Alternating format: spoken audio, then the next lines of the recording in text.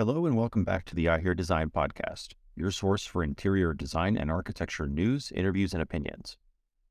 I'm your host, Robert Nieminen, and in this In Case You Missed It episode, I'll be highlighting a recent article titled Small to Mid-Sized Firms Talk New Business Strategies for Success, written by staff editor Lauren Brandt, that appeared in our May-June issue of Interiors and Sources and that was originally published online on May 11th, 2023. Have a listen.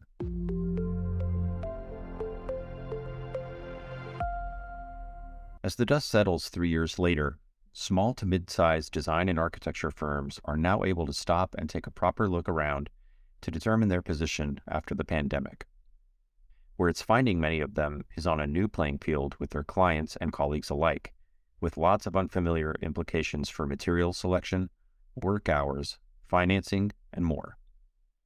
Below, we spoke with owners and executives who reflect on the past to show how they're learning to address it all moving forward. The ground rules. At the onset of COVID-19, when everyone entered the unknown with manufacturing's supply and demand capabilities, clients were forced to become more involved in the decision-making process than ever before, said Nazla Espinal, Executive Director of Interior Design and Marketing with Base 4 in Palm Springs, North Florida. She would be conversing with clients about which ports supplies would enter, how materials could be shipped, and more. And as everyone scrambled to figure it all out, there was more work to be done while project costs were slashed in half and client expectations and confusion doubled. Limited production and supply chain capabilities had a domino effect, with questions arising around if delays were a quote-unquote design issue or a quote-unquote manufacturer issue, and why prices were going up all around. First and second choices for products had to be chosen and additional costs for storage incurred. Designers were forced to restructure their contracts to account for these changes. But within the past few months, Espinal has noticed storage fees have either been integrated into businesses' fees or removed since needs were outsourced locally.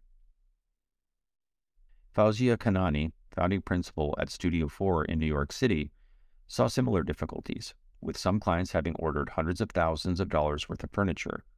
But delays in carpet or glass partitions, for example, required clients to pay for storage for the furniture until the other elements of the project were completed. We did end up having to bill a lot of additional services because everything was so delayed and continued to be delayed even when we were back in the office, said Kanani. We spent so much time following up on projects or looking for alternative materials that were in stock. That was a real difference between pre-COVID and during COVID and even now. Lead times have improved and are kind of back to normal, but there are still specific materials, such as certain AV components, that are months and months delayed. That means we have to spend more time on the project. Some firms build client hours for services based on the project type rather than a flat rate. Season-specific trends also saw, and continue to give, tighter windows for purchase, so clients now discuss additional options with designers when projects are several months out. Sometimes when you specify something that is too trendy or popular, it might be a problem in a few months when you go to purchase it. So we ask them to select the one that is their favorite, and then have a backup ready to go without having to rush anything or make a selection out of nowhere, explained Espinal. Kanani is also noting this lean towards more timeless designs as a lesson from the pandemic. They want to make sure it's going to last, she said. With a lot of our designs, we had to sit down and think, what is the future of this technology? What is the design intent and design style going to be in 10 years? I don't think clients are going to spend money like they have been, so you have to think about more timeless design versus trendy design. Over at INC Architecture and Design in New York City, Adam Rolston, founding partner, creative managing director, says today, technology advances have become more integrated in their practice, increasing clients' expectations and shortening deadlines. For example, Bluebeam software has become central to our design process by allowing us to collectively circulate and mark up drawings, he said. Another more recent positive has been the closing of the gap in pricing between unsustainable synthetics and non-toxic materials. Prior to the pandemic, it would take more of an effort to use natural and non-toxic materials because of the cost differential, Rolston explained. The industry has also adjusted to production shifts with GCs, owners, and developers staying more abreast of the market's changes to avoid budget cuts midway through construction. However, Espinal noted the new challenge is financing, which would be a result of a looming economic recession. Even though the budget is a certain figure, if financing is not 100% secure, they try to keep their budget as low as possible just so we are not in a pickle if the financing doesn't come through, she said. The players.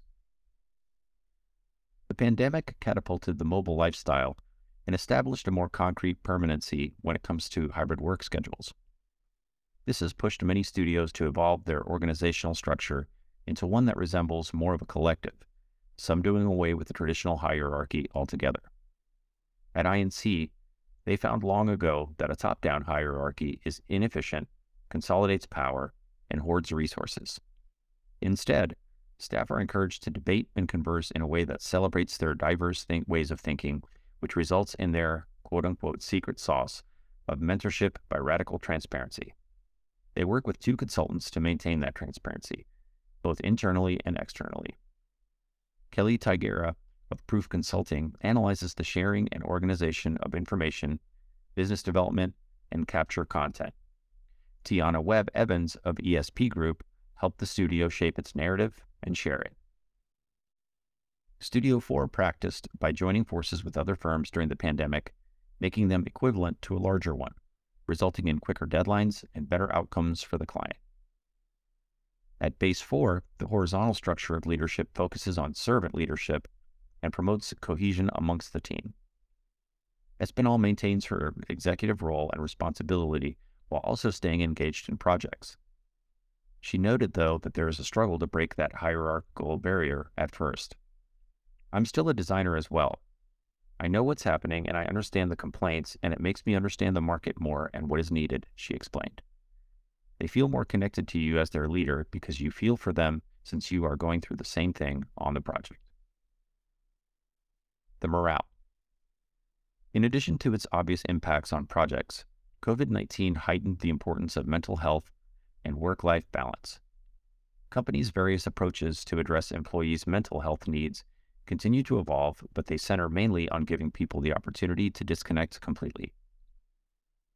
It felt like there was this assumption that because everyone was home, we were working all the time, Kanani said of client views during the pandemic lockdowns. So, upon return, they piloted different models that would feel less overwhelming for people after working from home exclusively for so long. The result was a 9-hour shift for 4 days and a half-day working from home on Fridays. It's trying to blend being in the office together, which is more productive and collaborative, with the mental state of comfort people get working at home, Kanani said. It is different than pre-COVID for sure, but I don't know if it's better or worse. I just say to people, it's different. We all must adjust. Base 4's approach began with a human services survey to assess everyone's views on returning to in-person workspaces. Much of the India-based office team elected to return to the office, whereas the Dominican Republic-based office team wanted to remain remote. To maintain camaraderie, the company set up a quarterly event for them to come together. Base 4 also arranged regular checkups with a company psychologist early in the pandemic. Now, follow-ups are less frequent, but Espinal noted that they realize employees are human first.